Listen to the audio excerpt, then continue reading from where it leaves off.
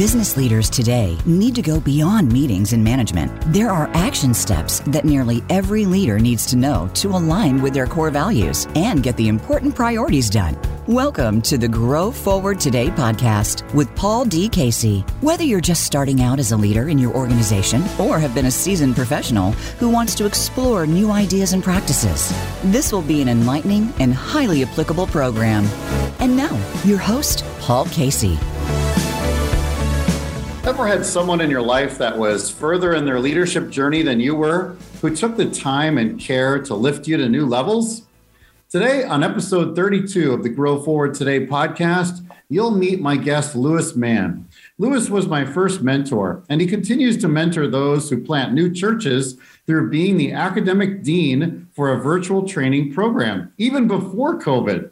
With over 5 decades of leadership under his belt, he's got a lot of wisdom to infuse into our personal leadership development. Ready to grow forward? Welcome, friends. There I was in Southern California in my second year of teaching 5th grade.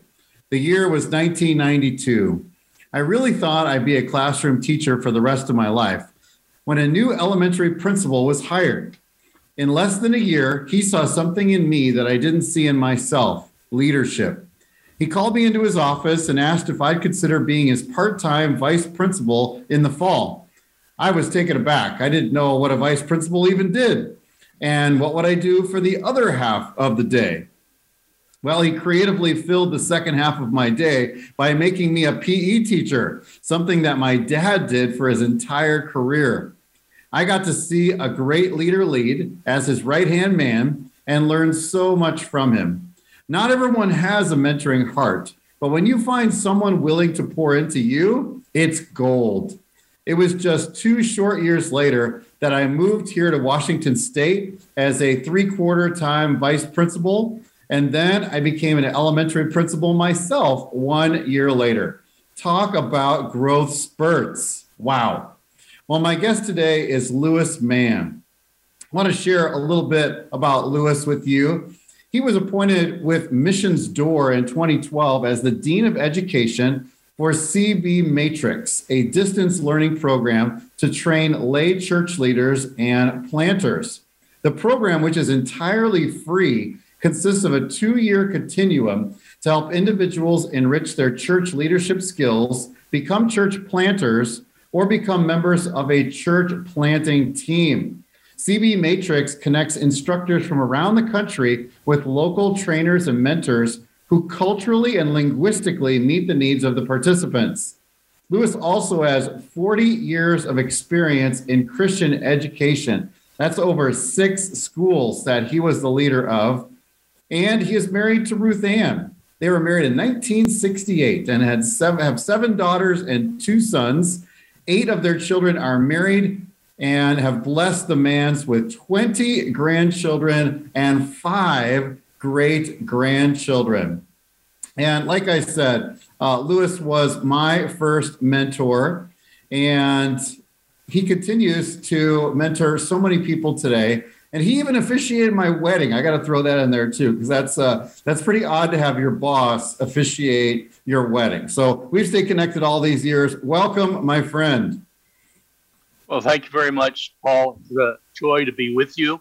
I always enjoy spending time with you, although since we're about 1,500 miles apart, it's a little difficult to do on a regular basis. But we have connected on Zoom, we've connected by email, and it's always been a joy. And remember, you are one of our presenters on leadership, spiritual and natural leadership for CB Matrix.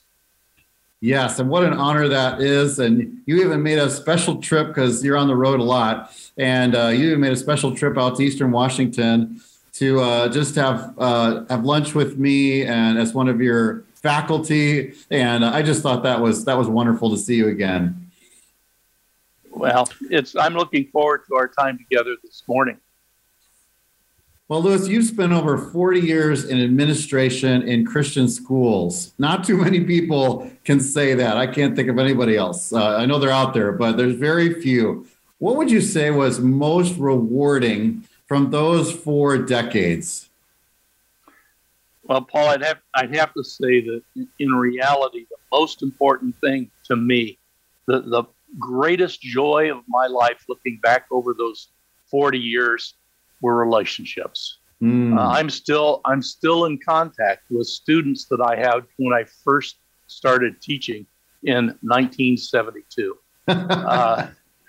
So, in fact, some of my closest relationships are those that I had the opportunity of cutting my educational teeth in the classroom with them, and that it's a real joy, and I'm very thankful for social media and the ability to keep in touch with not only students of mine that continue to reside in California, but students all across the United States.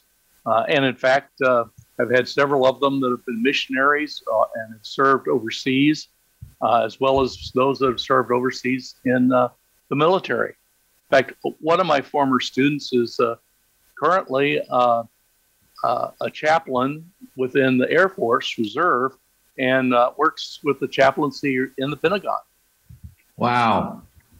Yeah, I think, and I saw your Facebook page. By the way, you have done the most thorough job on your Facebook page than anyone I know. And what's funny is, you are probably, I don't know how many years older than the typical Facebook user. And I say that very respectfully, my friend. But you have filled out like every single piece of your Facebook profile, and not only just put a few words there, you put in paragraphs. So I wanted to praise you for that funny little thing. Well, it's because I use social media, whether it be Facebook that you refer to, or Instagram, or whether it's LinkedIn. I try to use it to continue relationships. Yeah. Like I said, relationships and people are most important. And it's, believe it or not, it has also introduced me to a lot more people. Yeah. And that's so great that social media, although it has many banes, many negatives to it, that you and I use it for relationship building, to be a positive light to the world out there. And so there are many redeemable qualities of social media. And like you said, relationships being that number one thing. And in those 40 years, Louis, how did your leadership mature? Because, you must have started when you were like 5. Just kidding. But you were a young man in those first leadership positions, and then to go to 6 schools. I'm sure the lessons you learned in the fire, so to speak, of being a principal, because I've been there and I know how stressful it is. You matured over those years. How could you describe that to our listeners? Well, to tell you the truth, just like almost anybody who begins whatever career, I started out basically being pretty self-assured, smart aleck, and I can do it better than anybody else. And I got those wings clipped pretty quickly. Yeah.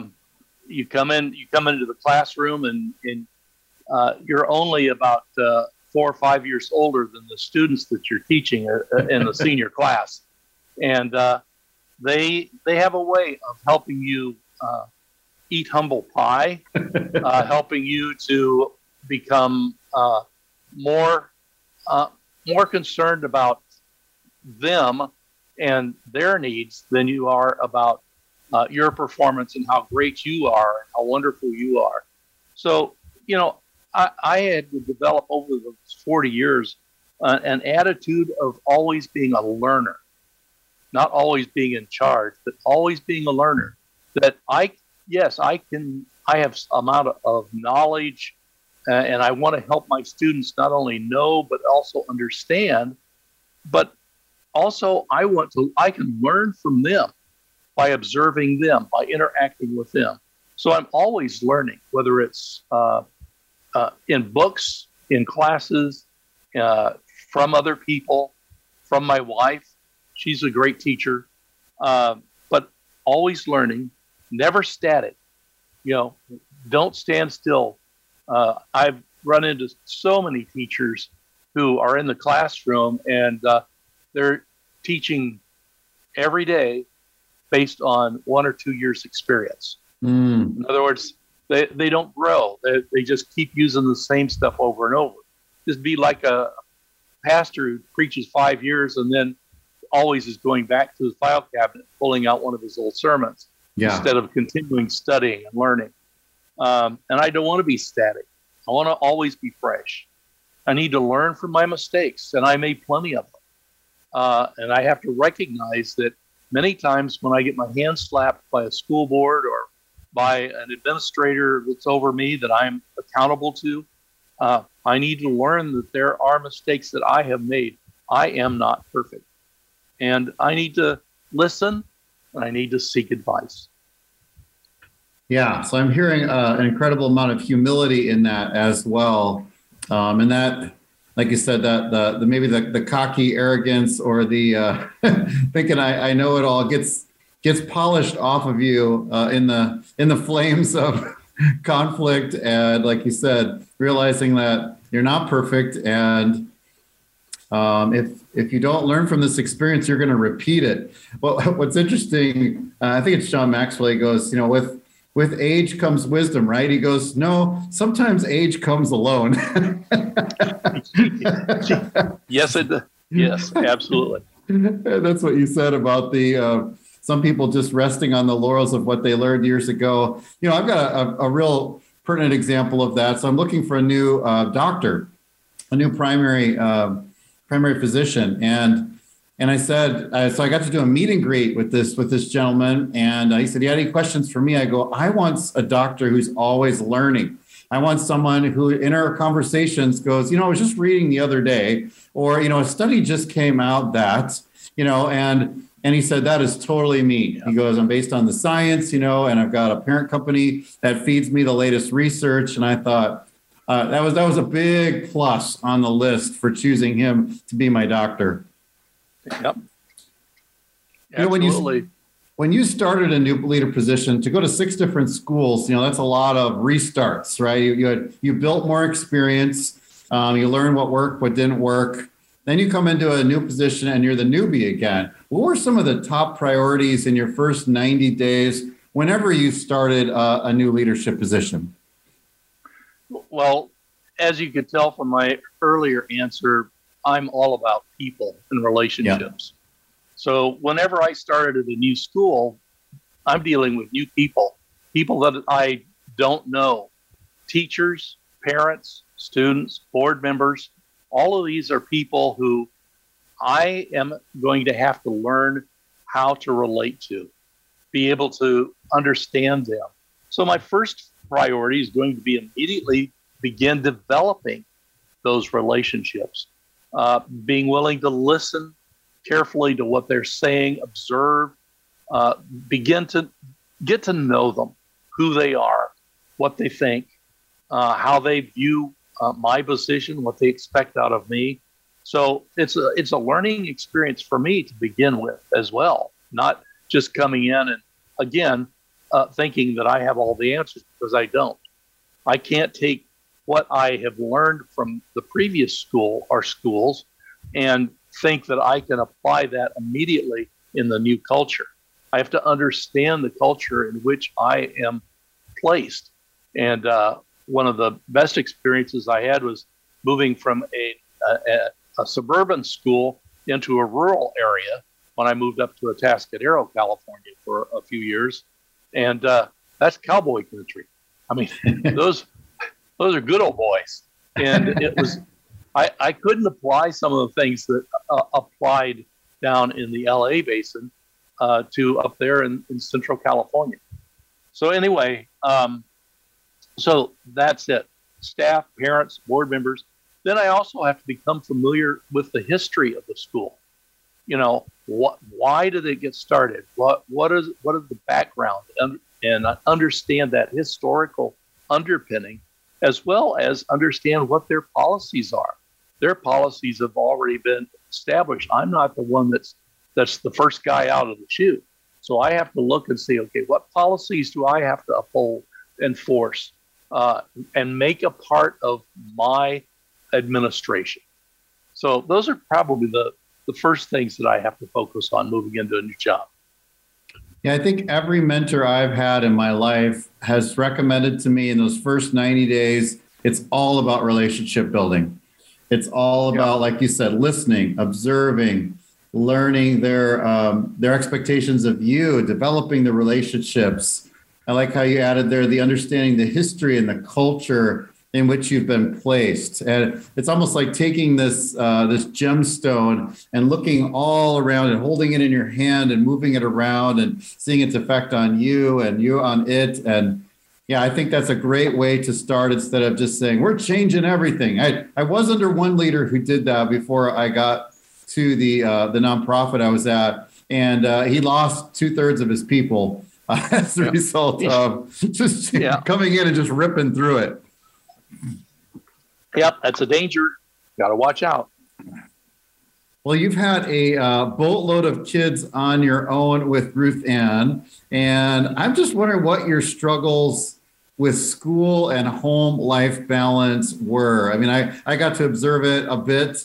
I even had your daughter in one of my first classes. And how did you two make that work? You both were working too. Well, of course, when we first got started, my wife was teaching as well as I first 2 years. And then we got pregnant with the second daughter. And we decided that the most important thing was for her to stay at home with the kids so that the kids had a solid base at home. So back in the day, we were looking at contracts where we would both be pulling down a great sum of $12,000 a year between the two of us. And we immediately cut our income in half. And so that first year of her staying at home, we lived on $6,000 a year and God's grace. But you know what? My wife is a big reason that we were successful in that, because she allowed me, by being at home and ministering to the kids, and as a mother should, she allowed me to spend those nights at meetings and dealing with parents and whatnot, as well as during the school day. And she worked really hard to make sure that when I came home, that the first thing that I met was not a list of things that my kids did that I needed to deal with. But we worked together, and primarily, honestly, Paul, it's love for one another, trust in each other, faith in each other, also communicating with each other. All of that is important, but submitting to one another. I didn't take the position of lordship, so to speak. I'm the boss, it's my way or the highway. I had to learn to listen to her and the wisdom of the woman that God gave me. So I have to credit certainly my wife, but ultimately God giving me just the right woman to meet my needs and to undergird my ministry, because it wasn't just my ministry, it was our ministry for the Lord. And then at some point, she went back into the librarian role, right? She went back, got that librarian degree, right? Yeah. After all the kids were in school. Okay. Our youngest, who is now 33, in her early 50s, she went back and got her master's degree in library information science. And because she has seizures and doesn't drive, it was my job to get her to a lot of her classes. So again, God works things out, and we support and encourage one another. As you look back on any of those years, anything you would change or that you would share with husbands and wives that are both working and have children and somehow have to manage all that together? Well, advice is cheap. That because everybody's circumstance is going to be unique, just as unique as we are unique as individuals. And I can't always say that what I come up with is going to be an absolute. What I could come up with a best guess. And again, communication, continually talking with each other, working together, not having an attitude that I know best and my spouse is foolish, or just like Adam said to God, he said, the reason that I ate that fruit from that tree is because this woman that you gave me, God, it's your fault. So, as an example, we can't be looking and pointing the finger. We have to accept the responsibility of working together, loving our spouse. So what can I say? Communicate in love. Be gracious to one another. Yeah, and I'm reading this book right now on sabbatical called The Second Mountain, which I'd recommend all of you listeners if you really want to go from just achievement and accomplishment to significance. And it talks about how the first mountain is all about making a living, finding your career, starting your family, and all that. And then some people stay in that first mountain for the rest of their lives, and it's marginally fulfilling. But if you can climb the second mountain, and that's where it becomes the selfless pursuit of something higher than yourself and making commitments in 4 different areas, which marriage is one of those, and a community and a vocation. It's really a powerful book. And I just finished a chapter on marriage, to your point there, Louis. And one of it is like you have to recognize your selfishness. And in marriage, you have to own up to that. And then it's like, well, but you've signed on for life with this person. You've burned the boats behind you. So you're going to have to own your selfishness, turn that more into selflessness and service of this other individual that you're now with every waking moment that you're not at work. And then it becomes this beautiful thing that over time, and I think you're a great living example of this, over time, it becomes even better and richer than it was when you first met. Would you agree to that? Absolutely, Paul.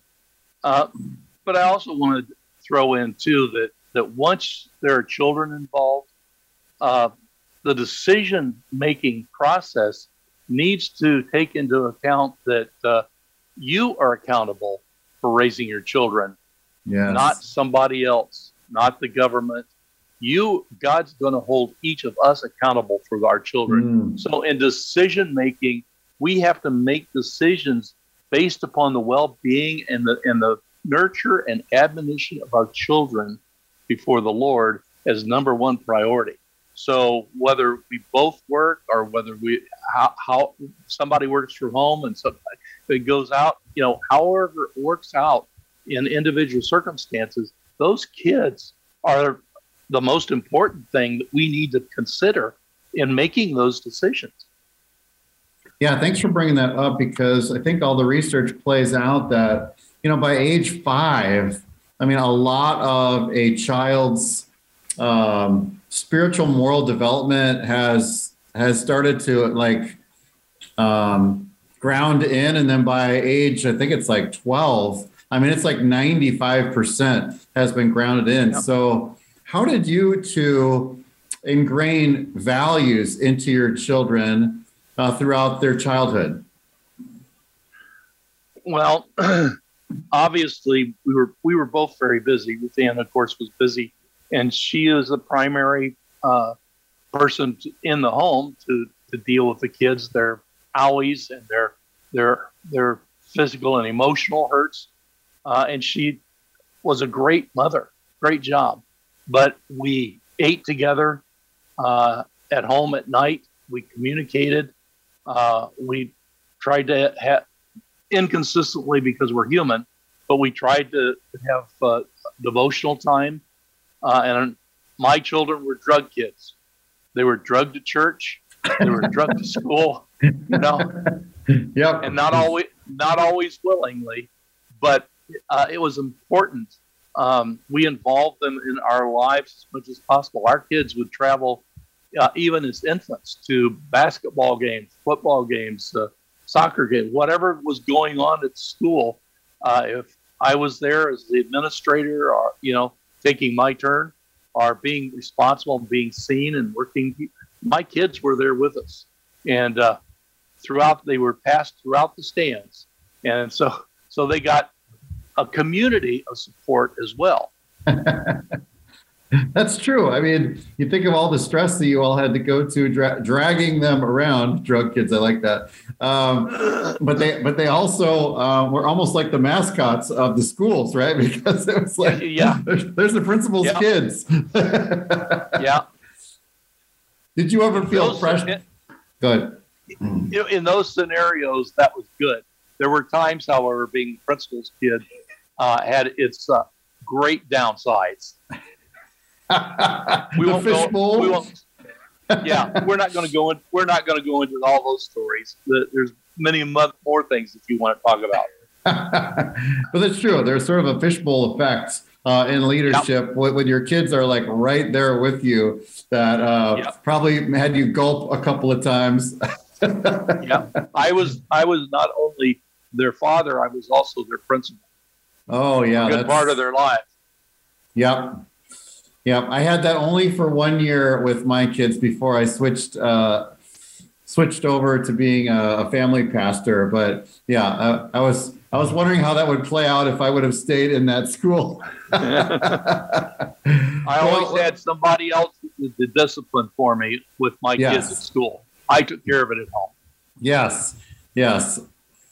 Well, let's take a quick break here. And you're listening to the Grow Forward Today podcast on the Voice America Business Channel. You can find out more about me on Facebook at Growing Forward Services. And like I said, my guest, Louis Mann, has got a great Facebook page. And he is at Louis W. Mann with 2 N's. We're going to be right back after this break. We're going to talk a little bit about how Louis can actually set up a typical week for success when he's got to juggle lots of balls in the air. Stick with us. We'll be right back.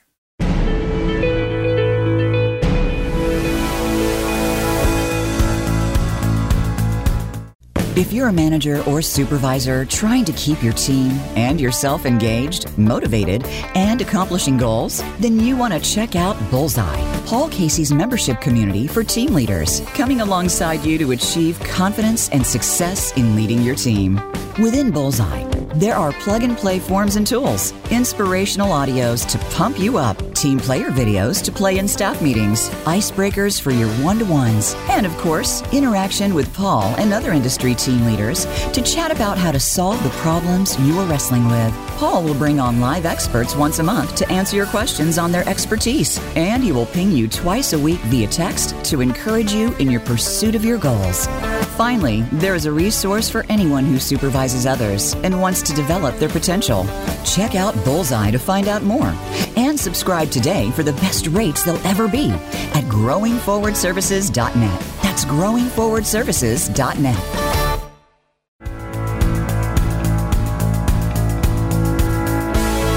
You're listening to the Grow Forward Today podcast. If you'd like to know more about Paul Casey or our program, please visit his website at growingforwardservices.net. Now, back to Grow Forward Today. Welcome back to Grow Forward Today. I am with my first mentor, Louis Mann. Wanted to definitely get him in front of all of you listeners because there are people in our lives that have made a powerful impact along the way. I was in a Leadership Tri-Cities, which is a group here in town that nurtures 24 people from different professions, brings them all together for a year of learning about our area and also leadership. And the last day is called Leadership Forward. And they bring in the sponsor, and he's a great leader himself of one of the biggest companies in our area. And he said at every place where he had a growth spurt in his life, there was a mentor there that altered the course for the positive in his life. So that's why I'm just so happy to put Louis Mann in front of you today. So Louis, there's a lot of complexity in being an academic dean of a distance learning program that trains church leaders in various areas of the country, and I think even some other countries. You're recruiting faculty, you're forming cohorts, you're aligning curriculum, you're coordinating technology. Whew, okay, so how do you set up your typical week to juggle all those balls? Well, I'll tell you, remember, Paul, I am so old that Moby Dick was a minnow when I was born. And computers were not a thing. So I started out with something very crude and called daytimers. Yes. I'd always try to keep a record of what my appointments were ahead of time, and make notes to remind myself of things that were coming up. Basically, even today with the added addition of computers and all the technology, there's no substitute for planning. Yep. You've got to think ahead. You've got to set aside time for yourself to plan. My wife always refers to needing to have Lurcher notes. When she was in college, one of her doctors, Dr. Lurcher, always carried a little pad of paper and a pen in his pocket. He'd jot down notes for himself, the things that he needed to remember. Well, I've got my iPhone, well, it's not an iPhone, it's actually an Android. I'm a cheaper, Android, yes. Yeah, but anyway, I use that to write in there my tasks. I can access my calendar. So there again, planning. And I can't say enough about it. But then part of planning is organize. You can list all the things you've got to do if you know that it's coming up, but you have to organize. You have to look at your time. You have to say, okay, there's only 24 hours in a day. And some of that you need, if you're going to be effective in leadership, you have to sleep. And so consequently, you've got to set aside time to eat, to sleep, to do those things, which including plan and schedule free time, exercise, all of that. So those are all important. And remain flexible, because Scripture says that many are the plans in a man's heart, but God's purposes prevail. So never are we absolutely rock solid in our planning, in our organization. There's always something, because we're unique individuals and we deal with people. So there's always, you got to be on the balls of your feet all the time.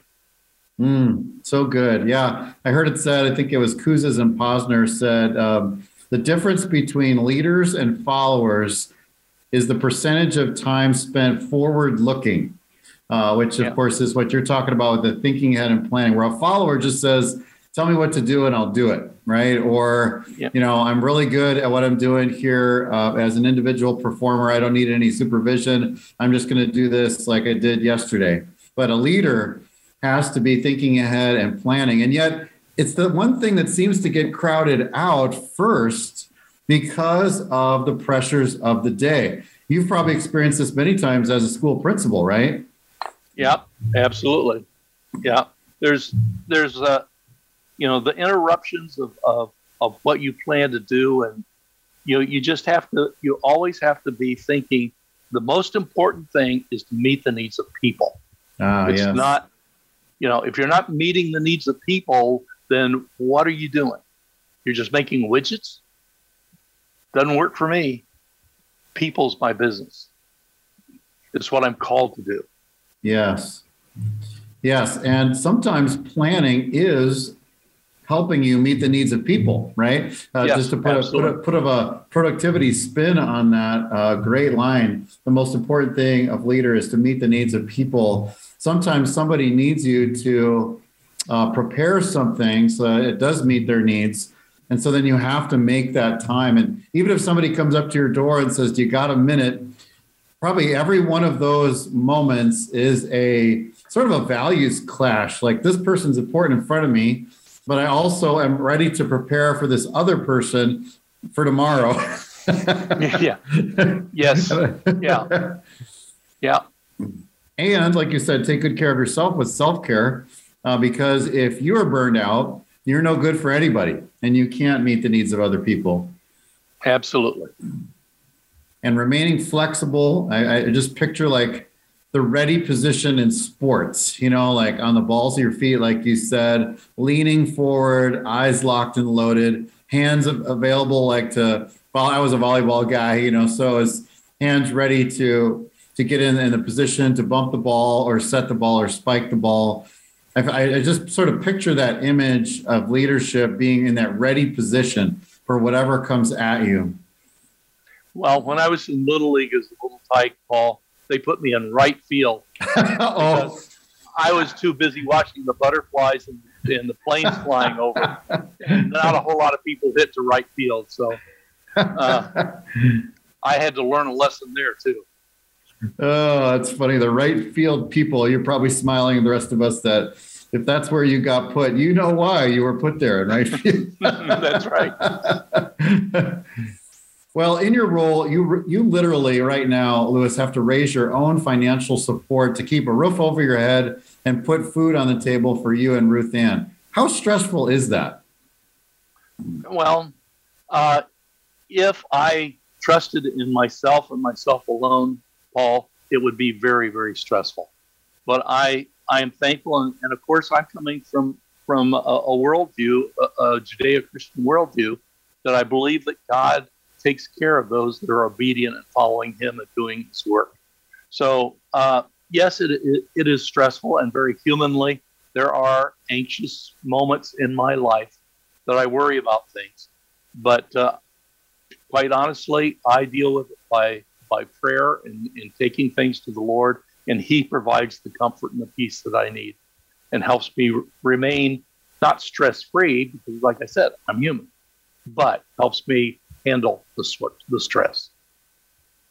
And I'm sure it takes some relationship building skills to get folks to support you financially, right? What skills would you say are those, not just if there were another listener that also had to raise their own financial support, but just what are those relationship skills that are applicable to any persuasive endeavor?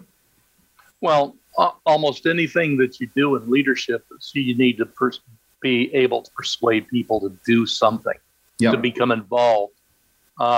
It doesn't really work to ask for volunteers to sign up for something that you don't have some kind of a carrot hanging out there. So if you really want people to be involved, you want them to be involved and catch the vision of your ministry and what you're doing. So as an individual, you need to establish your own credibility. They have to be able to see that you are a genuine person, that you're not the used car salesman, that they're, that you're not just feeding them a line for your own personal gain, that you have their interest and the interest of the people that you are serving at heart, and that you are genuine. Why should you believe me? Well, you've got to be able to sell yourself. You've got to be able to sell your vision. You have to be able to do an elevator speech a lot of times, from maybe up 3 floors. When I first started working and practicing on elevator speeches, as one of my former board members told me, who was the CEO of Advanced Micro Devices, he told me, Lewis, you got to get them on the 3 floors, not 12. So you have to practice. You have to work on that. You need to know your mission. You need to believe in your mission. You need to communicate your mission. And it's all about, first, establishing credibility and a relationship so that they'll listen to you share your mission. Oh, that's a funny twist on elevator speeches, because the way I was taught it was you're on a elevator to a high-rise building, like in Seattle, and you've got that much time to tell them your vision, from the time you're on your floor to the other floor. But I like what you said. It's sort of like 3 floors up versus 12 floors up. It's sort of like telling you how much vision, because you can overwhelm people and the different personality styles. Somebody might like the 12 floor vision, and that's the only way they're going to get involved with you. But the rest of the people, if you give them too much of that, they're going to be overwhelmed by it and say, oh, I can't go with you on that journey. So you got to give them the 3-floor vision. That's so good. You bet. And you've got some favorite quotes on your Facebook page. As I was teasing you earlier, actually, I was praising you earlier that you literally put favorite quotes, and you had like 12 or 15 of them on there. So I wanted to debrief a couple because it's going to say something about you and the value you're adding to all of us today. One of them, Henri Frederick Amiel, if I'm saying it right, he says, thankfulness is the beginning of gratitude. Gratitude is the completion of thankfulness. Thankfulness may consist merely of words, but gratitude is shown in acts. How do you practically live out that life of gratitude, Louis? Well, thankfulness and gratitude, if I can draw a parallel, is kind of like happiness and joy. Yeah. Happiness is fleeting. The Constitution says we have the right to pursue happiness. Well, it's always a pursuit because it flees away. It's temporary. Whereas joy is something that is an internal attitude of basically a sense of God's presence in our lives. In spite of circumstances, we have joy. Gratitude and thankfulness is much the same thing. It's easy to say when you receive something or when somebody does something for you, say thank you. But that's much more surface response. But if you are really grateful for what they have done, it means that you become subservient, or you want to help them. It increases your desire to be involved with them in service, in ministry. You want to. It's not necessarily repay, but you appreciate what they have done for you so much that you want to be engaging with them in ministry together, in mission together, in purpose together. So how does it work out? Have an attitude of gratitude. That's the most important thing. And it's not necessarily something that you can make. It's an attitude that comes basically, well, I would say my gratitude comes from being thankful of all the things that the Lord has done for me. But my gratitude is ultimately because He has ultimately given me salvation. He is the key to my life on this earth, but also I believe that He's the key to my life for eternity. I love how you drew that parallel, happiness and joy, which also was in this book, by the way, that I was, The Second Mountain, that I was plugging today. But thankfulness and gratitude, boy, I've never heard it said that way so eloquently, the difference between those two, because I've always made them synonymous until I saw this quote, and then I thought, I'm going to probe that with you. It's almost like being sympathetic of someone's pain and going, oh, I'm sorry you're going through that, versus compassion, which is like, I'm going to start a GoFundMe. I'm going to deliver meals to your house. I'm going to pray for you. I'm going to do all these other things that I'm going to spring into action. I'm not just going to go, oh, I'm sorry that happened to you. There is another step. Yeah. Yeah. Just say the platitude. Well, thank you. Gratitude is showing your thankfulness. Yes. Another quote, Ralph Waldo Emerson, I've heard this one before. Nothing great was ever achieved without enthusiasm.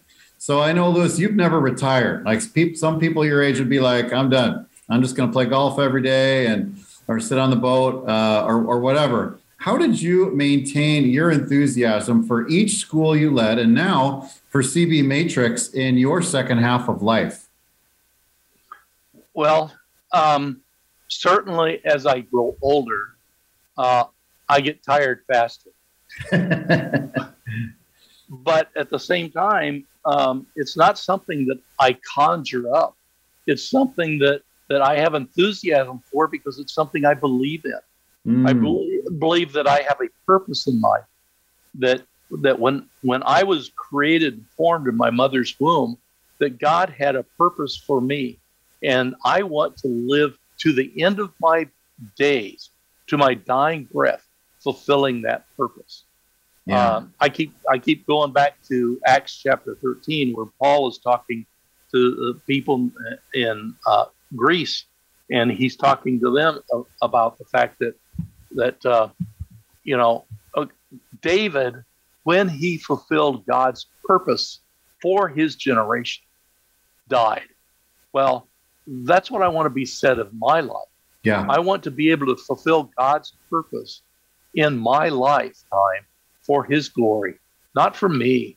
Because once I'm gone, just like Job says, I'm dust, and so consequently, eventually people are going to forget me, but they're not going to forget the things that I was able to accomplish in my lifetime for God's good. So good. And Lewis, you'll have to plug your ears for a moment, but friends of Lewis that are listening to this today, we all got to gather together and make sure that gets on his tombstone someday. Okay, back to the interview. All right. Well, let's talk mentoring. I consider you my first mentor. You saw something in me that I didn't see in myself, and I still say that in my testimony or my story to this day when I meet people. And now look at me. I'm coaching and mentoring others for a living. Yes. Don't let this happen to you. No, just kidding. I have enthusiasm because of purpose. Just to back up what you said, what does it take to be a mentor, Lewis? Well, what it takes is not necessarily something that you can go to school or you can read books by John Maxwell or whoever. It's being a mentor has to be something that we consider a calling. It's a willingness to be used. I go back to, if I'm going to be a mentor, then I'm going to fulfill what Jesus himself said to his disciples, who he was mentoring, right?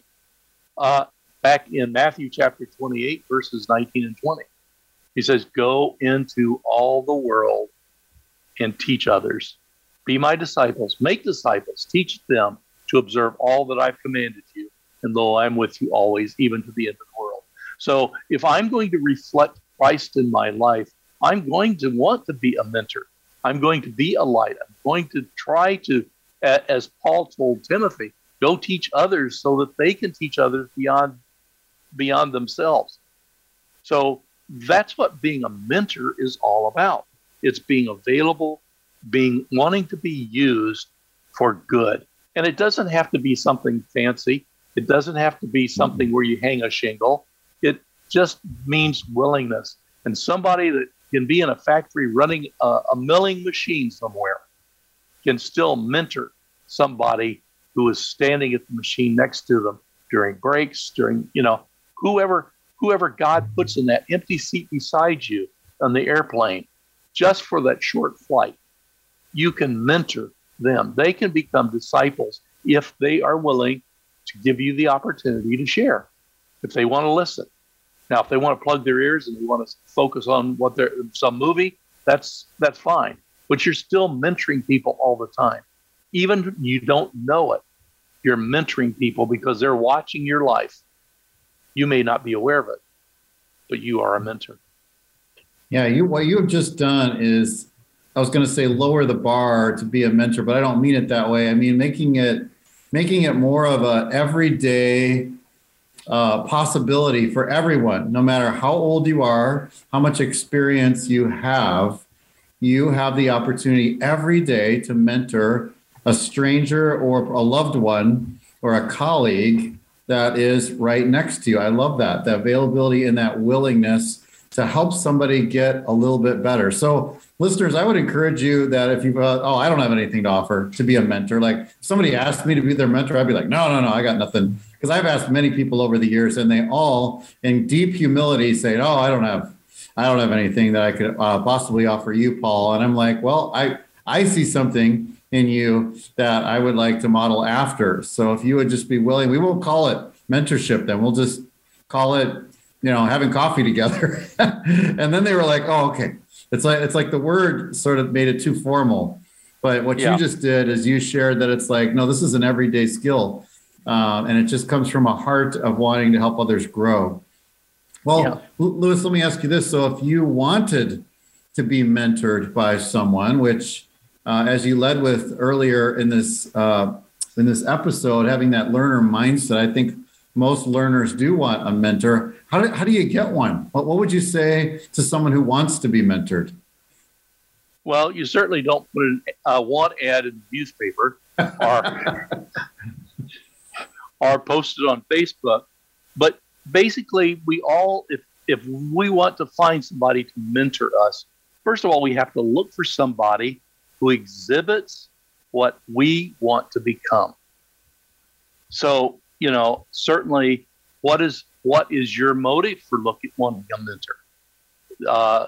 People who come and seek you out because there are leadership principles that are applicable in their job and where they work and in their life that they feel like they can get from you. And it's certainly admirable to be able to, well, actually, I think it's better, much better, to have a mentor that is personal rather than just reading all of the millions of self-help books that are out there that although you do a good job of recommending books and there are good quotes, there are always good quotes out there that we can apply to our lives. But there's nothing better than that personal relationship mentoring because you have somebody mentoring you that you admire, you look up to, and you want to be like them. Remember King Louis in the Jungle Book? I want to be like you. Yeah, so it's finding someone you admire that they have character traits that you want to achieve. I assume if it was on a work side of things, it may also be an industry. Maybe have some industry knowledge or wisdom that also you would want them to inculcate into you, into your life. But that availability and willingness to give you their time is probably the biggest deal. Yeah, that's true. And you don't give up looking for somebody to mentor you simply because they say, well, I'm not worthy or I don't have the time. Okay, Lord's not opening that door. Move on and find somebody else. Find somebody that's willing because it's got to be a willing relationship, interaction. Somebody that's willing to invest time, but also to care about you enough to get to know you. Yes, because what I found the best mentoring relationships is just life on life, right? It's just debriefing what's going on, the decisions I must make, the conflicts that I'm in, and saying, do I have this right? Sometimes a mentor says like, yeah, you're on the right track. And they just encourage or build courage into you to keep going down the path you're already going. Yeah. Well, last couple questions for you, my friend. What do you want to promote for our listeners' personal leadership development? And how could a listener best contact you if they wanted to follow up? Well, I would say to the listeners that if you really want to develop leadership within your own life, first of all, you want to focus on your own character. Develop your own character, your integrity, all of the things that go into one's character. And you don't want to be someone who seeks to be a leader only because of you're seeking prestige or power or wealth or whatever you define as success. You want to be a leader who believes in your vision and purpose, and that there is a reason for doing what you're doing. So that's how we develop our personal leadership skills, is developing our character. You can reach me certainly at my email address, my personal email address. It's lwmann at prodigy, prodigy.net. Or you can find out more about me and my work by going to www.cvmatrix.org. That's the ministry that I work with. But also we're under the umbrella of www.missionsdoor.org, which has my bio, my picture, and my picture is pretty nice because my wife is in it. She enhances it greatly. Indeed. Well, Louis, thank you for the value that you've added to my life through many years and the value that you added to our podcast listeners today. Thanks for letting me share today, Paul.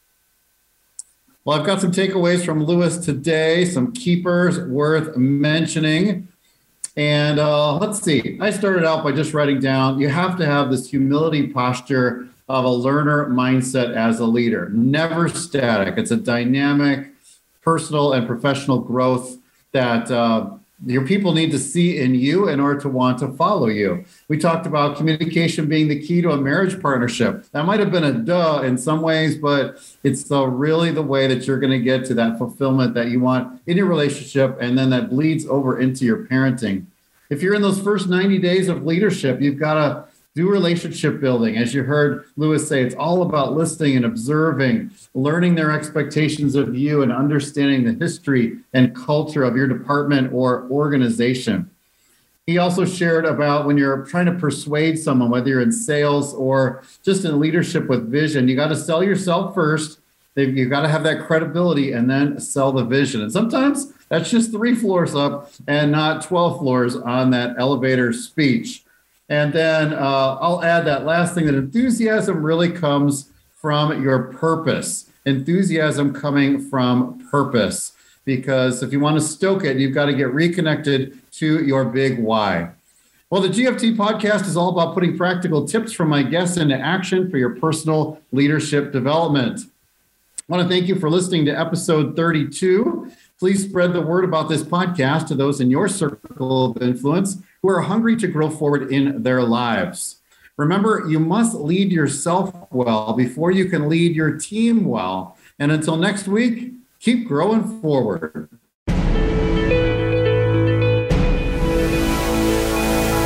Thank you for tuning in for this episode of Grow Forward Today. Remember to visit Paul's website for more tools that you can use at growingforwardservices.net. Join us again for another edition very soon on the Voice America Business Channel.